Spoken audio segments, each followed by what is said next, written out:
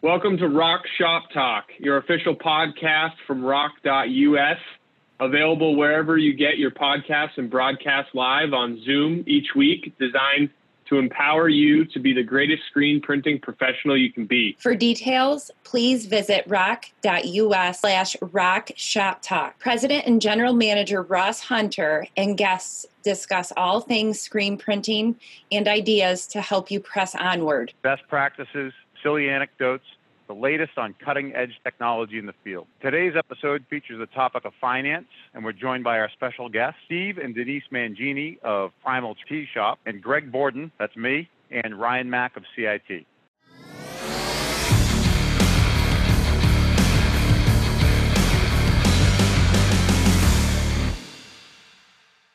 So I want to welcome everyone to Rock Shop Talk. I'm Ross Hunter, alongside of our creative producer, Meryl Capps, and Shelly McClendon of our accounting department. Hey. We are going to be doing a whole episode about finance, all of our favorite thing, money and how to spend it, right? Mm-hmm. So we're joined today by a special guest, Steve and Denise Mangini of Primal Tee Shop.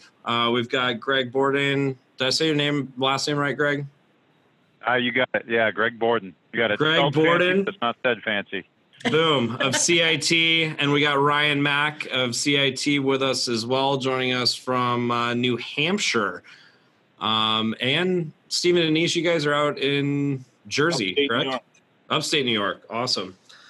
So before we get started, our tour bus is almost done. We're about 2.5 weeks away from having it completed. So excited to share that with everyone. Hopefully get out on the road very soon. We're all feeling, I think, a little bit cooped up from all of the fun that has been ensuing around the world and now specifically in our country. So it'll be fun to get out there, see our customers, see how people are doing, and, start kind of a new movement. So really excited about that. Want to remind everyone to follow the tour when we come to your town, hashtag Rock US Tour. It's ROQ US Tour. You can follow it on Facebook, LinkedIn, Twitter, Instagram. And thank you so much for joining us today. So we're going to go through quite a few different topics that have to do with finance today, how to purchase capital equipment, basically what it takes both from the banking aspect with CIT, Greg and Ryan joining us there. From a customer standpoint, Steve and Denise, welcome to the Rock family. I believe you guys just got your new press delivered. You named her Rhoda, I believe. Is that correct? I like it. Rock and Rhoda. Rock and Rhoda. I love it. So got some new customers, i.e. partners, because we're changing our language here. So we got new partners in crime. Welcome to the Rock family here that finance through CIT. And then we've got our amazing accountant, Ms. Shelly McClendon, joining us from the Rock team, who deals with all the lovely back-end paperwork and sales agreements and funding that comes through. So we'll get kind of a multitude of different perspectives on finance and what it takes to get into some automated equipment. Yeah. Awesome.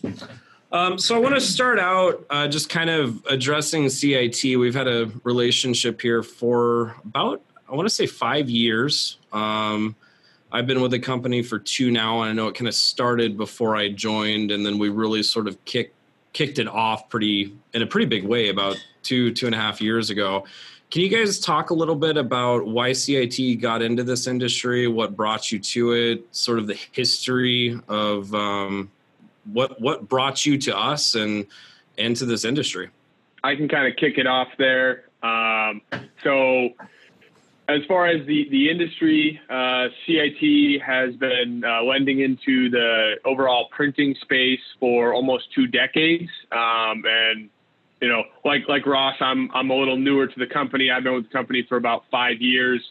We were a little smaller at the time when we were looking to start to diversify and get into some different industries. We had some print customers here and there. It seemed to be a stable industry with some customers that were reliable. And I believe Greg was part of the team that really started to work its way into print. So I'll kind of let Greg talk a little more about that if he's comfortable. Yeah, no, I mean, if we think about the industry as a whole, right, and we think about what CIT has always been good at, it's about embracing kind of like entrepreneurs. Like we want to be able to provide financing to small business owners that are starting out, growing, adding equipment. What better industry than the print space for that, right? So in many cases, we might have a relatively new small company buying some of their first equipment, and we get to grow with them over time, right? And making sure that we continue to provide access to capital is what makes that happen. It's just really the fact that this industry is a really good natural fit for that, with that evolution over time. I remember going to some of my first trade shows in print, and whether it's people doing shirts or they're doing other types of media or whatever it is, but I always liked hearing the story of, I started this business in my garage, after hours, and look where we are now, or, now my kids are taking over this business or whatever it may be. And to me, that was always really exciting. So I think, we got heavily involved in the space, I think just in some ways out of a passion for it and being able to embrace that story. So it's really cool. We're excited to see where it continues to go. We've seen all the trends changing with digital, digital printing right up through now with, automatic presses now for shirts and stuff. It's just, eco-friendly stuff coming, right? It's just, it's incredibly exciting environment for us to be in. I mean, hey, we're in banking, right? So like everybody's most fun people are always the bankers, right? So we're fortunate to be involved in the space. Well, I will say, when I came on board and first met, I think it was Josh Labossiere was taking care of our account at the time, and I believe was the one on you guys' team that onboarded us. I decided to take a trip out to New Hampshire, see your facility, and I remember walking in, and you guys immediately had all your values on the wall, and it really kind of touched me because when you walk into our space, same thing. We really live by our values, and seeing that you were about the entrepreneur and not about the money, not about closing the deal, but really about helping businesses grow, being a part of that growth. That's what we're here for. And people don't think that, right? They think, oh, these guys sell equipment, great, another salesperson trying to sell me something, but. And Steve and Denise probably can speak to this even better, dealing with us for the last, little over a year and a half now. Our goal was to see them grow, and it didn't matter how we got there. I'll kind of let you guys actually tell a little bit of that story, because I think it's better coming from you than me. So I'll let Denise and Steve kind of talk about how this all came to be and how it really ties that message of entrepreneurial, growth-minded companies coming in to help someone get to where they want to go. Well, when we had first met you at the ISS show in Atlantic City, we had just dabbled into screen printing. So everything was just a small manual printer, small electric dryer, so forth. But now we've gotten to the point where at first we were looking at a dryer. So Ross, you've always kept in contact with us. It's been wonderful. We never had the pressure, but at first Steve reached out to you because I was about ready to throw that dryer out in the road. So it was time to upgrade. So at first we were looking at dryers, and then all of a sudden the whole automatic equipment just kind of fell into our laps, and Ross and Chris at CIT have been nothing but wonderful with the whole process. It's been very smooth. We have not been pushed into purchasing anything. You've always been there for us, whether it's a text, a phone call, an email.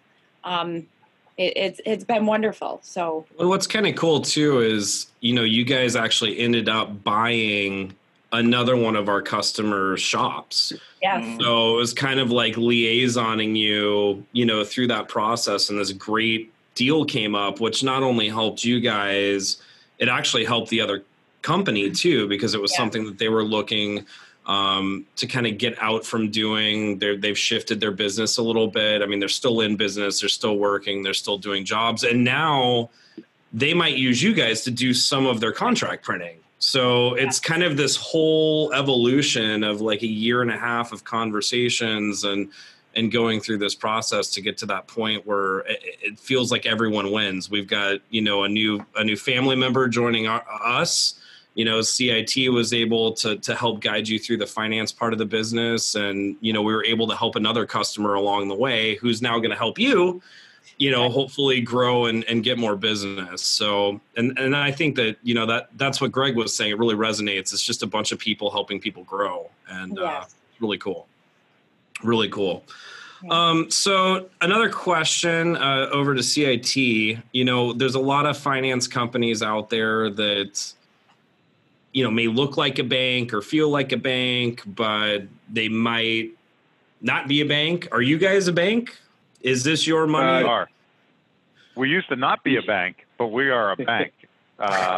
It's funny, and I'll let Ryan expand on it, right? But you know, I've been working out of the same building in Portsmouth for the last 15 years, doing the same thing, right? So we've gone through a name change, but being part of CIT is tremendous.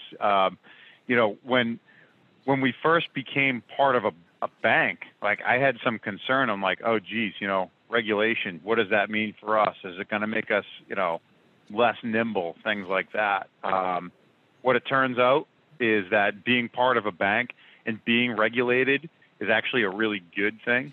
So we've been fortunate enough to be part of that. Ryan, I'll let you expand on that, but you know, it's certainly something that I didn't give much thought to, being even in the banking industry, right? On how important that was, and now, especially with what goes on today, like how important it really is to have a bank that can weather the storms of what you see in the economy or protecting identity and things like that. Yeah, I think Greg kind of nailed it on the head there. I'm not sure how much I can really provide on that. I mean, simply stated, yes, we are a bank. We're probably a little less of a household name, seeing as we are a commercial bank. We don't dabble in a lot of deposits or some of the personal side of things. But we are a FDIC regulated bank, and we certainly have the privilege of being able to lend across all 50 states. So I think that's, you know, certainly a benefit. And Greg has some of that legacy in him. I was hired under CIT's purchase, so I didn't experience the world prior to that. But you know, it's been an awesome journey, and you know, certainly feel blessed to be part of a big bank that can, you know, weather some of this stuff. Absolutely. And I mean, just so our viewers kind of understand, because you're your own bank, does that, you know, reflect in the rates that you're able to offer people generally? I mean, does any of that change because you're lending direct compared to, you know, brokering a deal per se? Oh, for sure. Like, I mean, I get people that want to refer me deals all the time. That could be like, I don't know them from a hole in the wall, right? But they're representing themselves as like, hey, we're a lender. We'll help you get equipment finance. And then ultimately all they're doing is they're calling us, and they're usually looking for some participation fee or something like that. But usually, yeah, I mean, it's going to get marked up, right, if there's someone in the middle. We do have our own deposits. We're public, right? So we raise funds that way too, right? Because we're a public company. We do have deposits for business checking accounts, you know, in some of our acquisitions. Like we recently acquired a couple of other banks. So that all helps us out tremendously, right? If we can get deposits and we can lend that money off of our own balance sheet directly to the consumer or the purchaser, you know, we're going to pass that savings on. It makes us all more competitive. Absolutely. And you guys have gotten to the point where, sorry, Ryan, but you guys have gotten to the point where you actually, like, people can physically bank there. I know that, I mean, just telling our viewers, we actually bank with you. So you guys are our checking account for Rock US as well, which is kind of cool, right, to have this really neat relationship where you've got your lending.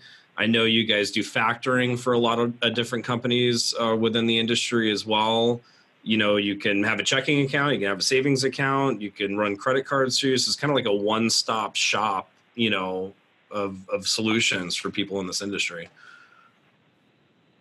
And I think just touching back on, you know, if we're an actual bank, I think, you know, us being a bank certainly helps from, you know, a customer standpoint as well, not necessarily on the rate side, but, some of the other lenders out there that maybe aren't a bank, are not holding that paper. They're not communicating with that customer. I think it adds a lot of value that, Steve and Denise will always have Chris to call. They'll have a dedicated finance manager that will be able to assist them as they look to expand their business.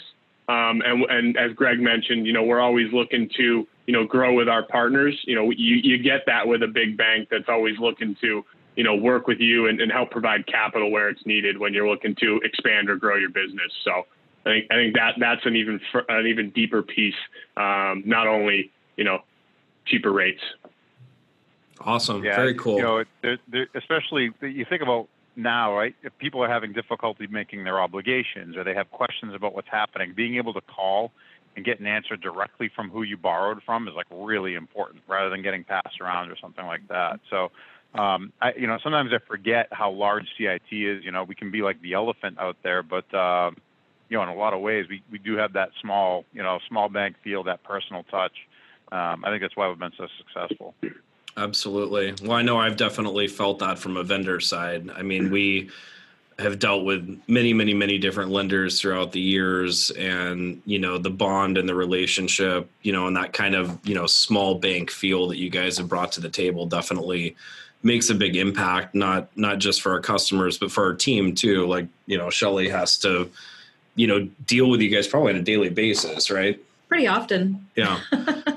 And there's always someone there that there's answers always their phone. someone there. That's true. I just wanted to mention too, Ross said we bank with CIT. So Rock US banks with the division of CIT. So I want to make sure that our customers know, or our partners know, that there's not a conflict of interest here, that we're not selling CIT services because we benefit in any way. We're a customer of CIT. We have a checking account and a savings account with a division of CIT. I just think it's important to mention that.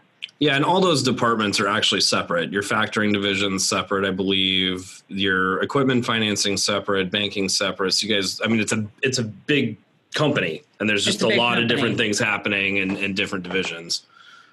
Yeah, I play a lot of matchmaker internally, as some of the other people you've talked to, right? And you get me in touch with somebody in factoring. I need a supply chain finance deal. we even got a rail car division. So if anybody on this podcast is thinking they want to go into the rail business, call me up. I'll help you finance a train. So oh, nice. I'll figure it out for you. Ross, I've always wanted a train. Can Rock buy a train? I like where this is going. Yeah, maybe that'll be the next tour. We'll see. When you're done with the tour bus, we'll look at a tour train. So we'll go like tour bus, train, and then like G6. Ooh, yeah. Thinking fly like a I like it. I like where you're going with that. All right, me too. So kind of taking us back to, sort of the history of our relationship and stuff, what specifically does this industry itself mean to you guys? Like, I know you're involved in a ton of different industries, from tech to automotive, printing being one of those. What does this mean, to you guys and your team? What's special about this industry to you? Yeah, with that extensive time we've spent in the industry, we've really been able to, gather a lot of knowledge, certainly with Rock customers and everything you guys have helped us, learn and grow. But we really understand what it means when someone is moving from a manual press into an automatic Rock. What does that look like for the business? I think it just brings joy to, myself and the rest of the team that helps out in this space, to know that we're helping a lot of our partners, not only realize business goals, but in many instances, realize some of their dreams as well. And then again, it may be the manual to the automatic, or it may be, adding another automatic. What does that mean for the business? How are we helping? So I think it just, kind of allows us to take some joy in our job and know that we're actually helping people achieve, business goals and dreams. Awesome. Very cool.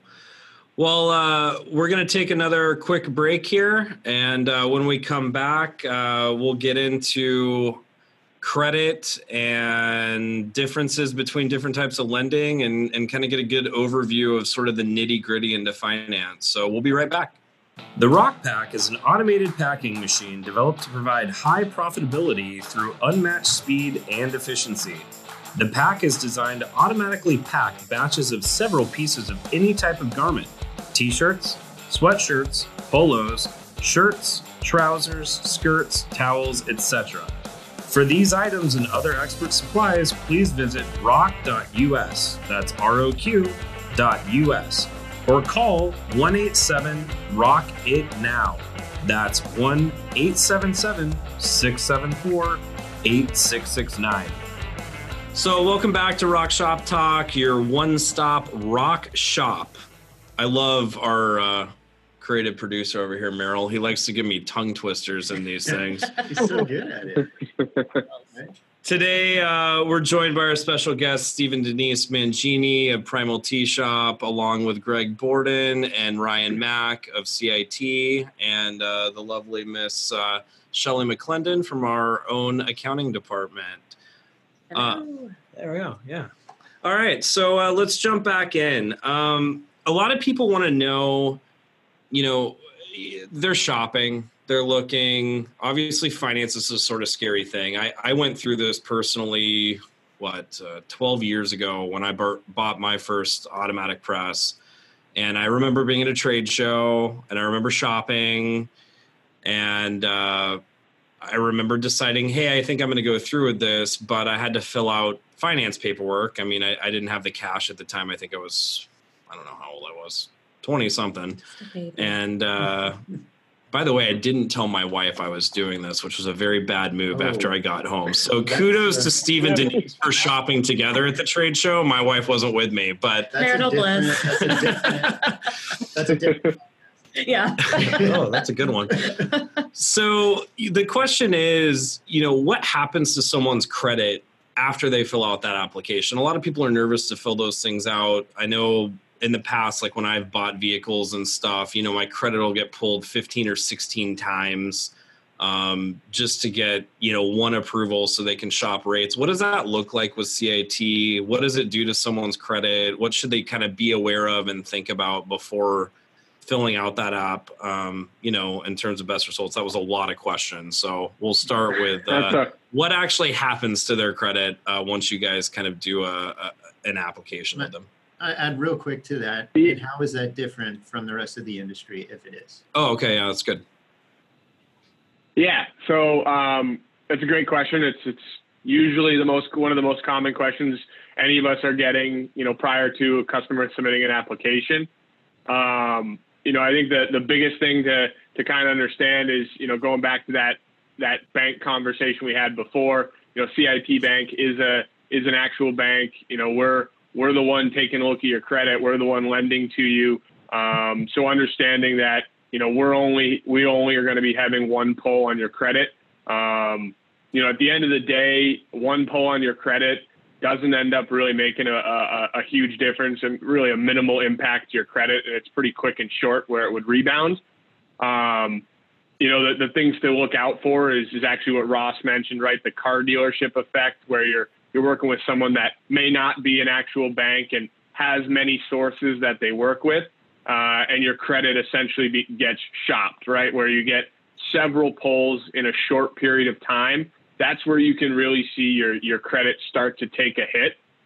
So really understanding who you're working with from a lending perspective can be a great way to look at it. And if we follow the journey down with CIT, when you actually apply and then you get approved and we go to fund the transaction, it's important to understand that at least with CIT being a commercial bank, we don't actually put your credit line on your personal credit. We actually place it on your business credit, which right there is probably your biggest difference between us and some of the others out there, where they may end up putting this on your personal credit. That's where you'll see the biggest hit to your credit, is when you start to take out more lines. So I think that's the biggest difference. But one credit pull by CIT isn't going to affect your credit. Maybe a couple points, and it will rebound pretty quickly. So is that, and a lot of people have this question, is that considered a soft pull or a hard pull that you guys are doing? Can you kind of explain the differences between those two? Because I know those terms get thrown around a lot, and I'm not sure a lot of people actually understand what they mean and what the difference is. Yeah, so we are doing a hard pull. Go ahead, Greg, if you want to tackle this. I was gonna say, yeah. I mean, so I guess the difference is like a soft pull to a hard pull. I guess the thought around a soft pull is like if you go check your personal credit again, you won't have an inquiry if you do a soft pull, right? When we pull credit, you will see an inquiry that CIT had an inquiry. I can't guarantee it, but it's my belief that a lot of times when you hear we're just going to do a soft pull, I don't know if that's always the case or not, right? I don't know. I mean, I don't know if it's the truth. I don't know what it is. I know that there's always people asking that question, right? Because we've all heard, don't pull your credit a bunch of times. Well, like that's the key, right? Don't pull it a bunch of times. Like don't go out and shop. You know, the 15 credit pulls, that will probably impact your credit score. If you're pulling your credit once every 6 months or whatever it is, that's going to have like no impact on it, right? So but we definitely do a hard pull. A soft pull would be like me logging into like CreditWise or something, right? That I've like created an account with. Exactly. And okay, Credit Karma, any of those things, right? So, and just actually, I'm glad you brought that up, Ross, because something that you'll want to note, and I know this from experience, right? What you see in your like personal credit report, I think they're great tools. Like, don't get me wrong. Like, I look at mine all the time. I want to know, you know, is my credit trending up or down? Do I have new credit reporting to me? You know, like what's going on my personal credit report? And Ryan, we might talk a little bit about that too, but on how to like keep an eye on your credit, right? It's a great tool, but that score that you see, it's not always going to match like when someone goes to pull your actual FICO score. I mean, you'll probably see it like even if you go buy a house, right? What you might see in one of those, you know, free credit bureau reporting tools, whatever that shows for a score, it may not really be what the true FICO score is that you're going to see from a mortgage lender or somebody like that. It's kind of like a best estimate. There's like a lot of different algorithms out there to calculate it, et cetera. Again, you know, the most important thing to look at and the things that drive your score are how much debt do you have? Are you paying your bills on time? Like that's like number one, like don't miss payments, right? You know, keeping your credit card balances, you know, at a reasonable level. Like those are the things to watch out for. So I'm glad you brought up some of those tools. Like those are really important to think about even before you go do some financing for your businesses. Like what is on my credit report? And doesn't it matter too, like what credit reporting agency they're looking at, right? Because there's the big three. Which one are they looking at? Oh, yeah. Where a hard pull, you're going to look at all three of them, right? Yeah, I mean, yeah, we primarily, you know, we default, we look at Experian, but yeah, you get Experian, Equifax, TransUnion, right? Right. You get all three, and those all report completely differently. That's right. So they all have the kind of their own algorithms, right? Exactly. Yeah, and another good question I think for people might be how many pulls in what type of a time period would be too many? Yeah, it's funny, you know, I've tried to figure that out. Unfortunately, that algorithm is complicated. Like it's hard. You know, I've seen people that have pulled their credit, you know, 12 times and it makes no effect. I've seen people that pull it 5 times and it might. To Ryan's point earlier, it's short-lived, like number of inquiries. And then, of course, you do get to a point where if you've pulled your credit 100 times, it's not going to keep getting worse. Like it's not like you can actually pull your credit down to like a decline. You know, there's like a few things. It's like lots of recent, like excessive recent inquiries or whatever it is. What the credit bureau is concerned with in that, and like what lenders look at, they call it like credit seeking behavior. It's like somebody give me money. I'm getting declined everywhere. I'm going to keep shopping. It's not always the case. So like, you know, that's another thing that's important to understand. You know, when we're looking at a deal, it's like, geez, you know, you've pulled your credit 15 times, Ross. What's going on? It's like, no, I'm buying one thing, but who I talk to, they shop me around with 15 different banks or whatever it is, right? So there should be a level of understanding around that because, you know, you might get a couple of credit pulls. I mean, you're going to buy a car or something like that too. Same deal, right? You kind of want to get the best deal, right? Sure. So a few inquiries isn't always a bad thing, right? It's a small price to pay to make sure you're getting a good deal. But, you know, I would be cautious. I would just be cautious about how many times you're going to go off and do that. If the deal looks good and you're happy with it, like the payment makes sense. It looks like it's going to make sense for your business. You probably found your deal. So I wouldn't keep shopping around and ultimately cause yourself more harm than good. Well, and think about when you're buying a house, that lender is going to tell you, hey, don't go shop for a car before this closes. That's right. Yeah, no, and they're right about that, right? I mean, we have people that come to us who will tell us, like, you can't pull my credit right now. I'm shopping for a mortgage. So those are the conversations that you should be comfortable having with your business lender too, right? I need to buy this equipment, but I'm buying a house. Like, what are we going to do? Back to what Ryan stated too, right, earlier, is even if we're looking at personal credit, we're going to do a hard pull, right? You're going to see that inquiry. We don't report that trade line on your credit bureau, right? So if you are going to go buy a house, you're looking at a car, like, you're going to have that inquiry, but that's the only impact you're going to see on there. You're not going to have this trade line for all of your business equipment showing up on your credit report. Like, some of these printers are expensive. Like, we're financing printers for people in many cases that cost more than a home, right? Yeah. So if you're going to go off and you want to buy your vacation house or your new home, when your mortgage lender looks at it, like, wow, that's a big obligation. Chances are your mortgage lender has no idea about the printing space and how this equipment pays for itself over and over again. But it's just it's a thing to think about, It really is, and I'm always really glad to hear you guys bring that up because I used to own a small business as well, and as a new business owner or a small business owner, you might not even know the difference when you're just thinking about growing your business and you need to buy something, and they're saying, hey, sign here, and what's your social security number, and maybe you're not thinking about that differentiation. So I'm always happy to hear you guys bring that up. When you guys have it's important. Some pretty awesome tools too, and I don't know, kind of get into what this means for our viewers, but corp only approvals are a thing too, where sometimes with larger companies that are more established, we can actually run them through Chris. And I know we've said that name a few times. Chris Tozier is our representative at CIT. He couldn't join us today, but he is who you will probably talk to if you're shopping rock with us or working with our company. But he's been able, with some of the larger, more established companies, to go in and actually look at their D&B score, which is their Dun & Bradstreet, for those of you that don't know, and actually get some approvals without having to use a social. Sometimes that comes down the road when it has to be PG'd, but at least it's a way for CIT to peek at, hey, does this look like something we could probably definitely do, and what could it get approved for? Could you guys kind of explain how that works a little bit? And when it's used and when it's not?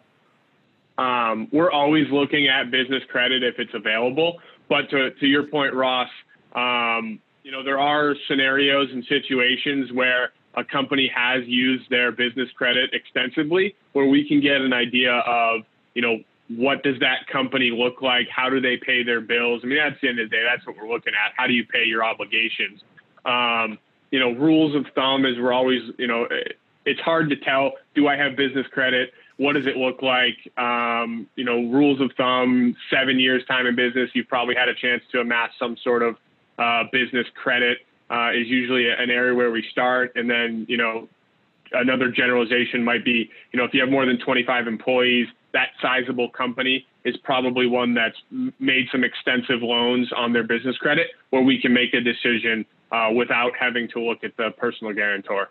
Very cool. And so for like Steve and Denise, for example, because you guys lend against business credit and you're not putting this, like we talked earlier, on their personal credit, this is kind of like a good stepping stone then for a corp only type approval later down the road as they grow and they continue to pay you guys. That's just building up that business credit for them, right? Correct. Yeah, exactly. Yeah. And one of the things, you talked about consumer credit reporting agencies and like stuff that you can check on your own. It's difficult to find out, and Ryan mentioned this, like, what does my business credit look like? It can be difficult to figure that out. And some people have a love-hate relationship with D&B, but Dun & Bradstreet.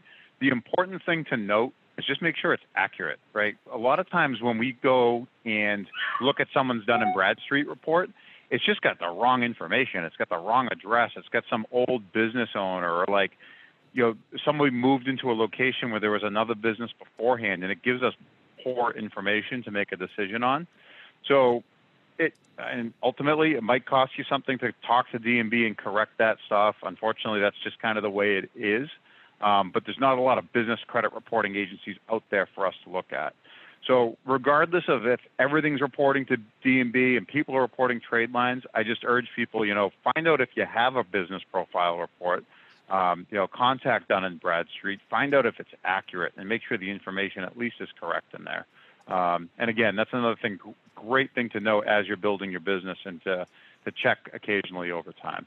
Yeah, my experience with Dun & Bradstreet was not that you don't just open an account with Dun & Bradstreet. You manage an account with Dun & Bradstreet. And yes, they will charge you for it. But it's something that's important for businesses as they're growing to look at and make sure that they, do eventually, because that is what a lot of financial institutions going to look at as they grow. And it does make it easier to get working capital loans and all sorts of other types of money, not just for equipment, but as you grow, you're going to need all kinds of different things to help you grow. So having that set up is always a good thing. So kind of moving on here, one of the questions I wanted to ask was just, do you guys work with all types of credit scores? Like, is there a threshold? Where should people be when they look at CreditWise or they go into Credit Karma or any of those places ahead of looking for financing? What are they looking for? What's kind of like that prime zone to be in? What's the lowest credit score where it's like, hey, maybe I should wait on this and work on fixing my credit a little bit before I, go have you guys pull it? Like, can you speak a little bit to how the credit scoring works? And I know it's a pretty complex algorithm, but most people think of their FICO as a number. So, if we're just talking between, 500 and 800 being a number, like what's kind of a sweet spot and what should people think about before they apply?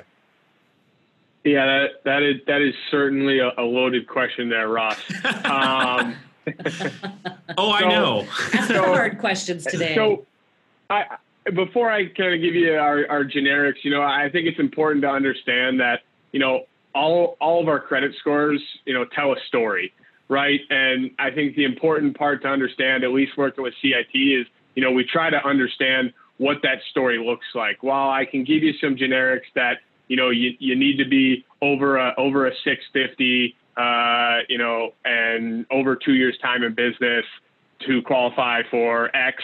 I think it's important to understand that, while your credit score is just a number, there's actually a lot going on, as Greg mentioned, that algorithm that's looking at it, right? How many obligations do you have? Are there any delinquencies on there? Are they recent delinquencies? Are they old delinquencies, right? Those would tell you two different things. Recent delinquencies would tell you that someone's maybe having a little bit of trouble paying the obligations they have. If they're old, maybe they had it, they just haven't fallen off their credit bureau. I mean, it takes a little bit of time to really run away from a missed payment. I think it takes up to 5 years to actually run away from a missed payment. So, it's important to understand that. I think Greg mentioned revolving balances, the credit limits that you have, understanding, not to utilize. It's great to have a big balance, but if you're racking up that balance and you're applying for financing and you're utilizing 70 to 80% of your available credit, that tells the story. So we certainly try to understand a lot of that going into reviewing some credit. But generally, if you need a barometer, 650 and above is a good place to start when you're considering applying with CIT. Awesome. No, that really helps answer the question. I know, like for me personally, and I think, a lot of our listeners being small business owners, my credit, and I'm using a hand motion right now, but has went up and down, I would say considerably many times over the last few years. And, it is tough to fix. You've got to dive in, you've got to figure out what went wrong. I know that, they've made it really convenient, as of recently to dispute things on your credit. Now you can actually log into all the different bureaus online and dispute certain things that maybe not have been right if you made your credit card payment on time, but it didn't report the right way or whatever the case may be. I know way back in the day when I had to fix it the first time before I bought my first house, I actually had to handwrite these letters and send them into all the bureaus. And I kind of liked that because if they don't get back to you within 30 days of receipt, they had no choice but to wipe it off your credit, but they kind of got smart. They made it more convenient, but then they made it harder to get things removed from your credit. So it's just definitely important, for those of you listening, make sure you do have a CreditWise, Credit Karma, something like that, because it not only helps you keep track of what's going on, but they actually have a ton of tools on those different sites to teach you how to fix your score. You can run scenarios through those programs. It'll actually show you if I did this, this, and this, my score would potentially increase by X amount. And I know, a lot of times, people go to these shows and they've got a dream, right? And they get excited and they go through the whole sales pitch and they're like, oh my gosh, I want this thing. And, and they go fill out some paperwork and they haven't looked at their score or thought about it in a while. No, you guys got approved, Steve. Don't raise your hand there. Yeah. You got auto approved. Don't even start with that. He had a dream. He did have a dream, and that dream just came through. That just happened. But it's important to track those things so you don't get bummed out after the fact. We've seen too many times, and we want to be a part of that dream, right? We want to be a part of the excitement. We want to bust open a bottle of champagne and celebrate the business moving forward. And it stinks when you get all hyped up and then you kind of have that wah, wah, wah moment. And then you're trying to figure it out after the fact. So definitely important to stay proactive there. That was awesome. Cool, guys. I was just curious. I mean, we have Steve and Denise here, and I just wasn't sure if we had an opportunity to let them talk about their experience with their finance experience, basically. Basically, you did everything. Okay, you. I can tell you this. You see these bags? I need a nap. One thing that actually Greg touched on is when we found this deal, I did contact our local bank that we do all our banking with since we've been open. I tried to get a loan through them first, and the guy was like, okay, what are you buying? I'm like, a rock. So this was did he look at you kind of funny, Steve? Like, really? You need to pull out financing? So he texts back ROCK, and I'm like, oh, this isn't going to work. So that's when Denise, I think, reached out to you, Ross, to get, because we did get approved in Atlantic City to see if we can still use that approval to get this equipment. So then Denise took over with emails. Yeah, Chris has been extremely helpful. We've been conversing even at night or on the weekends. He's always been there. So very responsive. Yeah. So, we've had nothing but. It was easy. Yeah, it was easy. And that was kind of the question is, what was that process? So I know you guys reached out to me. We gave Chris the okay to repull your credit because they were already in the system. So it was very simple for him just to say, okay, let me repull this. From that happening, I mean, what was kind of the process just going through from a consumer standpoint? How much is the equipment? And that's what we told him. How much are you going to finance for? As soon as we had all the numbers figured out, he just emailed the e-docs, just review and sign, and it was completed. He worked with the other screen printing shop. Payments. Yeah, I was going to say, was it challenging at all that you were actually buying used equipment from another shop? How did it was very, very smooth between both, the three parties, us, the other screen printing shop, and all you guys. Well, CIT and all that stuff. I mean, I don't think we even had to make one phone call. No. That's impressive. Yeah, I mean, I think, I could pump Chris up a little bit. He's not here, but I suspect he'll hear this. But I know that his customer service is outstanding, and we hear it all the time. And I know that he's fearless, and that he'll go out there and make those phone calls. So it's cool to hear that. Yeah. You know why Chris isn't on the podcast, right? I can almost guarantee he's on the phone with. He's working, right? Yeah. He's working. Yeah, he's a busy guy, no doubt. We get emails from all times of the day as well. He's a hard worker. He works hard for his customers. The good thing about knowing Chris for a long time, he actually started. I think he's got about 15 years in that building too, because I think he started like 2 weeks after I did. And the thing about Chris is, like, regardless of the size of your deal, like, it doesn't matter if it's $5,000 or $500,000. It doesn't matter. Like, he understands how important that piece of equipment is to the person buying it. Like, it's not always just about the size of the deal or, like, whatever it is. If it requires a couple of extra phone calls or whatever it takes, right? Because he's everybody's best advocate, right? And his goal is to just find a solution that works. Absolutely. So it's a big kudos to him. And he does work and nonstop. I actually wonder sometimes when Chris sleeps. I sometimes get emails at 2, 3 in the morning, and I'm like, dude. Well, it's 5 there, right? Oh yeah, I guess, yeah. It's nice talking to people that when they're lending you money, that they actually know what the equipment is and what it's worth and what it does, instead of like talking to a local bank and they're just like, yeah, whatever. They don't even want to give you the time of the day. So it's nice knowing that these guys know, like, they understand what this stuff does. So. Yeah.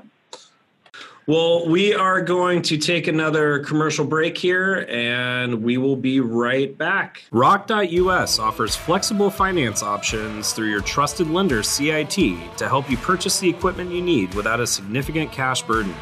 We've specifically chosen to work with CIT because of their expertise in the screen printing industry and knowledge of the benefits of our equipment.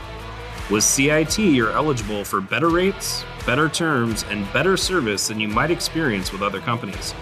To find out how easy it is to get your hands on a rock of your very own, please visit rock.us/pages/rock-automatic-financing.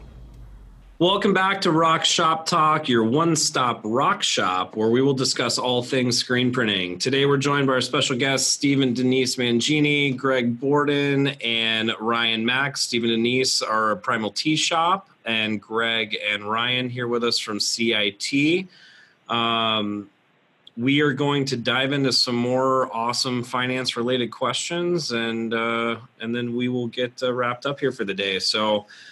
Next question for you guys. I wanted to know what defines, and again, this is a loaded question. So Ryan, before you tell me it's a loaded question again, I'm just going to preface it's a loaded question. What defines what rate a customer will get when financing through you? And again, I know that's a very complicated algorithm that you guys use, but is it really just boil back down to the credit? I mean, how does that work? And then how do you work with people on rates if they're really rate sensitive, which everyone is. I mean, who's not rate sensitive, right? So how does that work? Yeah. So, there are a lot of factors. I think we've touched on a lot of factors that go into, making a decision on really the risk of the credit profile that we're looking at. I think it's important to understand what your credit profile looks like, right? We talked about obligations and delinquencies. We talked about credit utilization from a revolving line. Time in business is certainly another aspect that we look at from a business perspective. And then also, what does your business credit profile look like, right? We're combining everything we can find on the business, not only personal credit, but time in business and business credit, to make the decision on what type of risk that credit profile carries, and then try to come up with an acceptable rate that works for the risk given the credit profile. And would you say you guys, I mean, and this is probably hard to answer too, given the changing climate of interest rates and stuff, but would you say that, given our industry specifically, that those rates are fairly competitive, just in terms of, most people think in the general sense of, like, if I go to my private bank, I'm going to get a better rate because I bank there, or, how does that work? How do you guys see yourselves just in terms of that landscape with rates? We're competitive. We have to be, right? It's too easy now for people to go ahead and make another decision. You have to have a good product out there, right? The information is out there about, what are rates, what is available. And I think consumers in general, everybody's so much more educated now than we were 10, 15 years ago about the stuff to ask and the pitfalls to look for. So yeah, absolutely competitive. One of the things that we always say is we're comparable to bank rates, right? So, you just brought up your local bank. I certainly think you need to have relationships with multiple lending institutions, right? Your local bank plays an important part of your business just as much as an equipment finance provider does. And sometimes there's a cost benefit analysis you might have to do on rate. Even if you might find like, okay, well, this rate is maybe it's like 0.5% higher than what I think I might be able to get elsewhere. But you know what? It's not going on my personal credit. Is that worth it to you? Does that make sense? That's a good point. So the personal bank loans would actually go on someone's personal credit. So for small businesses, in many cases they do. And that's interesting because, I actually think back on, sorry to cut you off, but when I did my my loan for my first piece of equipment, I never really thought about it. And then I went to buy my first house after that and then was like really stumped when it wasn't on my credit. I was like, that was the happiest mistake of my life. I thought the bank actually made a mistake and they just never reported it. And I was like, oh, I've been paying all these people. I guess I don't even have a loan. But it's Don't important. stop paying it. Yeah. Yeah. Yeah, I tried that. Didn't work. I got a letter pretty quickly. Hence the credit cleanup. Yeah. It's an important thing to think about, right? Because if you don't have business credit, you're probably going to have to use some personal credit. You could probably go to your bank and get a personal loan. Well, I mean, if it's a personal loan that you're using to business, sometimes it still might make sense to do that, right? If you don't have other options, it might make sense to do it, right? But it's important to kind of go through that, weighing of your options. We're talking a little bit about rates here and like what's a good deal. And I talk to a lot of people about like what is a good deal. Well, it depends. Like every situation might be slightly different based on the piece of equipment you're buying, right? Is it that you need the largest approval amount? Like, can you afford to put 50% down? Because maybe you can put 50% down and you can get a lower rate, but do you have 50% cash to put down?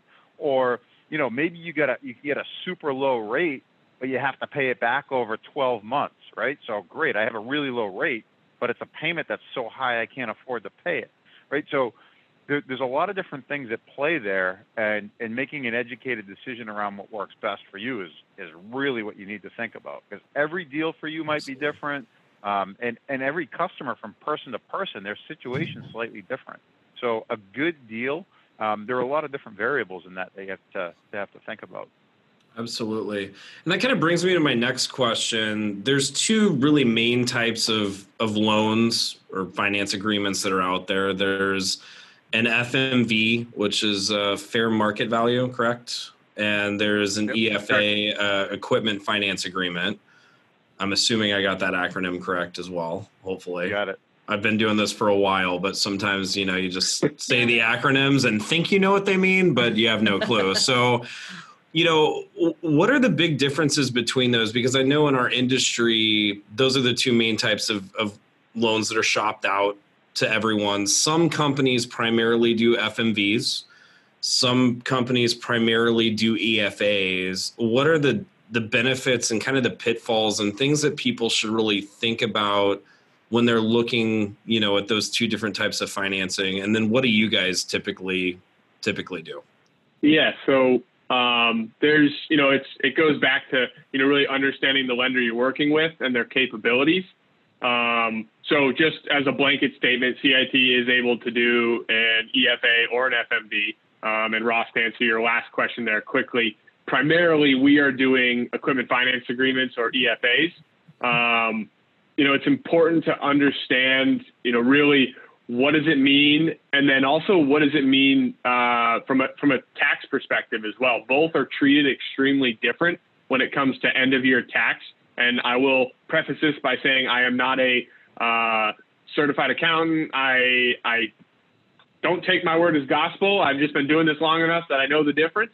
But they are treated differently at come tax time. So you want to understand and probably get with your accountant to figure out which may be the best option for you, whether it's treated as a rental payment like an FMV would be, or if you want to write off the payments or the interest like you would be able to on an EFA.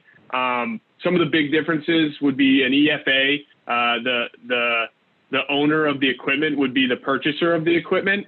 So I would wager to guess that Denise and Steve did an EFA. So through the length of the term, you guys will actually maintain ownership of the equipment versus CIT owning the equipment like we would if we had written it as an FMV. I think that's a pretty major difference, and that's where it rolls into taxes as well. So to put this in layman's terms, an EFA would be more similar to like a car loan, right? Where you don't technically have the title, but you own the car, and then the bank just kind of has a lien against that car until it's paid off. So an EFA, the customer owns the equipment. So for, again, I'm not a tax expert either, but for tax write-off purposes, they'd be able to do like Section 179, something like that on the full purchase because they own it. And then, CIT just holds a lien against that. So if people stop making their payments and bail out, you guys still have access to that property at that point. Where an FMV, people actually, I believe, pay sales tax on their monthly payment. Yep. So every single month there's sales tax added to that. And then at the end of the term, there's typically some kind of buyout. So you would be purchasing out that agreement from the financial institution, which would be determined typically before you get the note. So you might do like a 10% balloon or 15% balloon or something like that. And the amortization schedules work a little bit differently.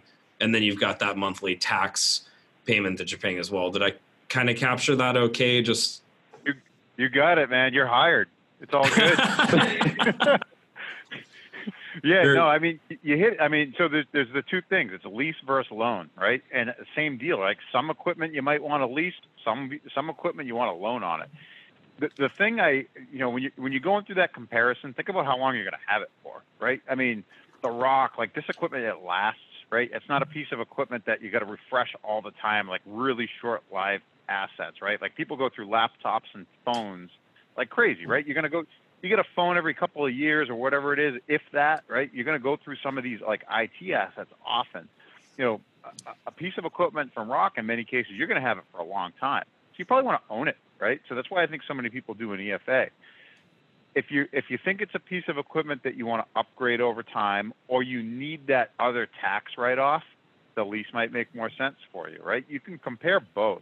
Like one of the benefits about getting approved with us is we offer both. So if you get an approval, you can kind of compare both. You can ask Chris and say, hey, what's the payment look like if it's an EFA? What's the payment look like if it's a lease, right? What is it going to look like for me?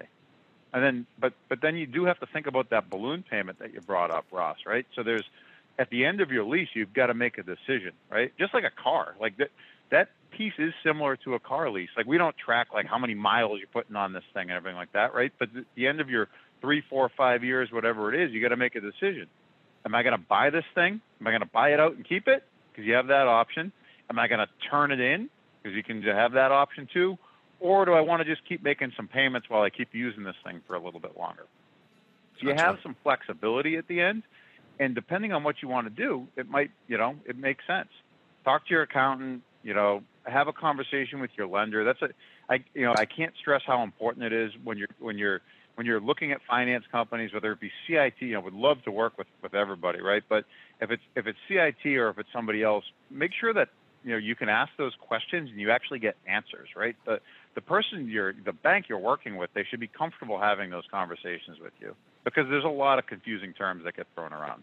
Yeah, it's a lot of acronyms, man. I've had to learn them all over the years. It's crazy. There are even more. There are even more. You made it through 101. When we get to 201, you'll learn the rest. Oh, yeah, we'll get into PE scores and everything else. I know them. I'm just not saying them because I don't want to dive deep into that rabbit hole, man. So, given where we're at right now as a country, as a world, there's a lot going on with the pandemic. How has the finance landscape sort of changed, or has it changed, during all this? I know, businesses are pretty hard hit, some doing better than others, obviously, some people pivoting into other things. We do know that mortgage rates have definitely hit hit a low. The prime rate, I think, went down to almost nothing at a certain point in time. And I know folks thought, well, oh my gosh, interest rates are nothing. And it's funny because when I think about it across the board, right? I'm like, oh, I could show up to a car lot, 0%. I could show up here, 0%. But that's not really the case when it comes to lending. So what has changed, or what have you guys seen change just in that landscape? It's just erratic. Like, I mean, just like you're seeing in the news, like everything changes day by day, right? So you brought up a few things there, right? So what has changed and what continues to change, right? It started out like that rate conversation was really early, but like when you start seeing rates get slashed like that, like the deal is like, it's trying to encourage banks to keep lending, right? Because ultimately what happens, right? So you think like, okay, and this plays back into the rate conversation we even had earlier, right? If people are going to pay slowly or they're going to miss payments, it impacts the bank's cash flow, right? Like everybody's thinking about how business is slow right now. We're not earning any cash, right? We're not having people coming in and spending money, so we can't make your payment to the bank. Well, if that happens, it also impacts the bank's cash flow, right? So some of those things go into weighing in, like what rate can we still continue to lend at? If we have to make collection calls and we're doing those things, and we have a customer that tends to pay slow, they usually have to take a call to get current, every month or whatever it is. There's a cost that we incur to that. So those are the things that factor into like why do I have to pay any more than what the Fed's lending money at today, or why am I not paying 0%? Right? There's a cost of doing business there. I thought you guys just sat on a big pile of money underground. That's what we're all under the impression of. This is your paycheck. This is that, right? That's where it's coming from. No, I mean we're still a business, right? I mean, we've got to. It's what we do. So like we transfer as much of like when the rates fall, like we try to give as much as we can to the customer. We want to be attractive in the market still, right? Because there's a certain point where like, okay, we don't need this huge margins all the time on stuff. So we're gonna work with customers on that, right? What we have been doing is just making sure we're in really good communication with customers and our suppliers, vendors like Rock, right, during this time.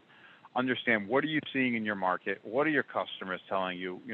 What's your plan? Like what's your business continuity plan? Like we have to have one. Like every business owner thinks, what's going to happen next? Like, how am I going to survive this? CIT, we're fortunate that we are big. We're a financially strong company. We're publicly traded. Feel free, if you're interested in looking up CIT, we're public, so you can find that information. But we're very fortunate to be in a position that we can weather these types of storms, and just be prepared for what happens next. And still be nimble, right? When everything first started happening, we were so fast to get people out of our offices, because we have a couple of big office park locations. Everybody was up working from home. We're all working. I'm at home. Ryan's working from home right now. We were able to quickly pivot and do that, and being able to weather that storm is important. Meanwhile, at the same token, right, we've got business owners calling in looking for equipment because their employees need to move to home, right? So we had to be able to quickly pivot, shift our resources to be home to help facilitate the needs of other businesses that were doing just the same exact thing. But it's interesting. Who knows what will happen next week, next month? Industries are up, industries are down. It's something that we watch every day. We're in continuous contact with legislators and trying to think through this thing on what's going to work best. Absolutely. It definitely has had a lot of ups and downs. There is no way of knowing the future right now. I mean, we're in the middle of making history. I mean, it's kind of incredible to live through this moment and be a part of it and hopefully, help be a uplifting solution to a lot of people, from you guys' side, ours, I know. And that's really cool. All right. Looks like it's my turn. Yeah, hop on it. Well, as I said at the beginning of this, I'm a big fan of keeping things simple. So I wanted to circle back a little bit to the conversation just a minute ago about talking to your accountant. I think that small businesses are intimidated or afraid of building a relationship with your accountant. But, you hired them. They work for you. And a lot of times accountants will not charge you for those quick conversations when you call them and ask them questions about sales tax. One of the things that we go around with our customers is, what's a tax exemption? What does it look like for my state? Do I need this? Why do I need this? And oftentimes I'll circle back to saying, hey, you should ask those questions of your accountant, because I'm not a tax advisor, but I know what my requirements are. And I definitely get feelings that customers are hesitant to call their accountants. So I always stress that. Don't be afraid to call your accountant. They're probably not going to charge you for every phone call. If they do, maybe you should hire a different accountant. Because we all know how much we pay them at tax time, right? So there's Right. that. And then another thing that I see, the deals that go through smoothly are because they've had those upfront conversations with Chris, probably. They've worked closely with their salesperson on our side. Our salespeople have good relationships with the lenders. And, they read that paperwork and they dot their I's and they cross their T's. It's all about the details, which people don't like details. I'm an accountant. I love details. But I also understand that a lot of people, especially in this industry where we have a lot of creative minds, it might not be all about those details. But when you're making an investment like this, it's important to pay attention to those details. And what's the one thing that we tend to have to circle back, between Rock, CIT, and the customer? What's kind of the number one, number two thing that kind of holds up finance or causes kind of a lapse in a deal getting done? I think it's because people get busy and they forget that they've got this big thing going on because they're busy doing their day-to-day job, which people are working in their businesses. And I understand that a lot about this industry. So it's important to step aside and work on your business when you're thinking about a purchase like this, and pay attention to your emails and answer those phone calls. And I think that's really the only thing that holds things back. Absolutely. Yeah. So I don't have a lot of advice as far as finance pitfalls. That's really, to me, that's what it's all about. There's people there that you have resources, use your resources and pay attention to the details. But one thing that I'm curious about, and I want to go back to Stephen and Denise, is now that you've invested in your Rock, what are your next goals? What are you planning for in your future? What are we planning for, Steve? Right now, our main focus is keeping everything local in small businesses. So with everything that's gone on in these past couple of months, everyone wants to see our small local businesses thrive. And that's really helped us. So things have picked up quite a bit. But where we want to see ourselves, well, of course, getting this garage done and the rest put in. I think that was a little jab at Steve there, huh? Steve. Yeah. I was just told today to quit my full-time job. So. Oh, I love it. Wow. It's just. That's it. That's the turning point, coming. right? Absolutely. The orders keep coming. So that's our main goal, is to get both of us full-time into it. So. yes. That's so exciting, even in this market. And why do you think you've been so successful even through this pandemic? I'm a go-getter. I'm not gonna lie. I talk to people. I reach out to people. Every day I'm trying. I don't see it as making a sale. I see it as gaining a customer every single day. So I support local racing. So during the pandemic, I always talk to my guys that race that I help. If you want shirts, take your time to get them and stuff like that. Just being nice to them and everything until they're ready to place an order. So and then all of a sudden when racing started coming back last week, we started getting a ton of phone calls for the racing shirts. So it's just helping out others, really. Well, it's customer service. It's not just a one and done conversation.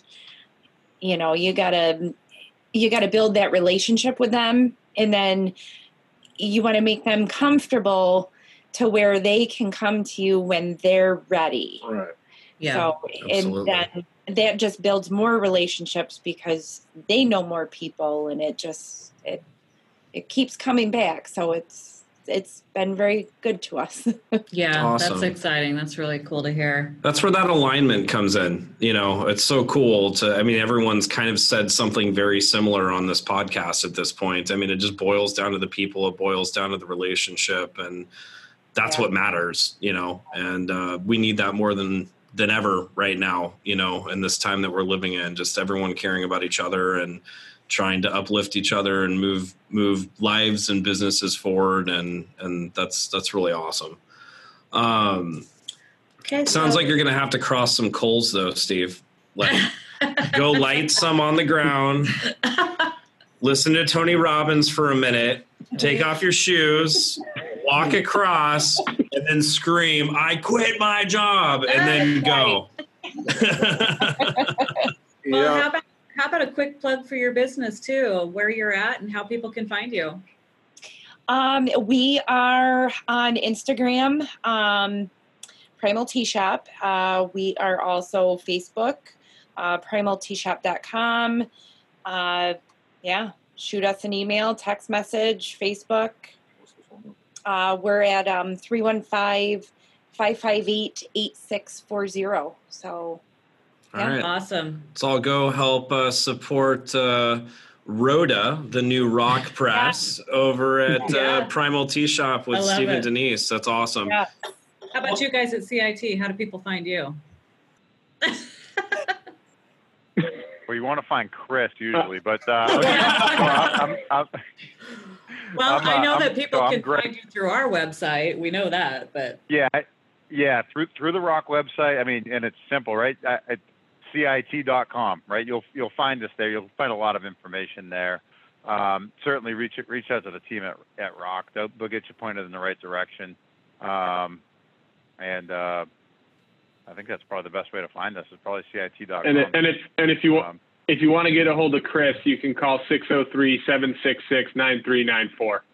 Very cool. Got that like number we already memorized. said, he answers at all times of the day, I think is how that goes. He does. That's awesome. Yeah, and Yep. pretty soon, hopefully, we'll all be back at maybe some industry trade shows. Maybe by the end of the year, we'll see how this pandemic rolls out, and otherwise next year, for sure, we'll all be there. And CIT definitely joins us at all of our booths, all of our partners' booths as well. Look for our partners online if we're not showing somewhere.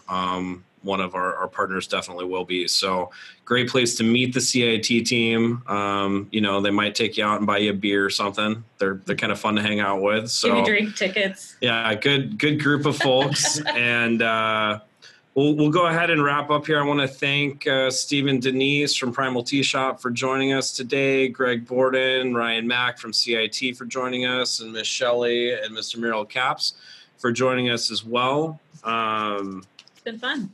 Yeah. Absolutely. Thank you all. As always, thank you for spending time with us this week. Tune in next week or at your convenience on wherever you listen to your podcast by searching Rock Shop Talk. That's ROQ Shop Talk. On our next show, we'll dive into the digital space and the future of screen printing. If you'd like to join the live Zoom hangout or even request to be on the show, please visit rock.us/Rock Shop Talk. That's ROQ.us/ROQ Shop Talk. If you found today's episode helpful, the greatest accolade we could ask for is for you to recommend it to a friend who may find it helpful as well. Please like, share, and subscribe on Facebook, YouTube, LinkedIn, Twitter, and Instagram. Until next time, rockers, press on.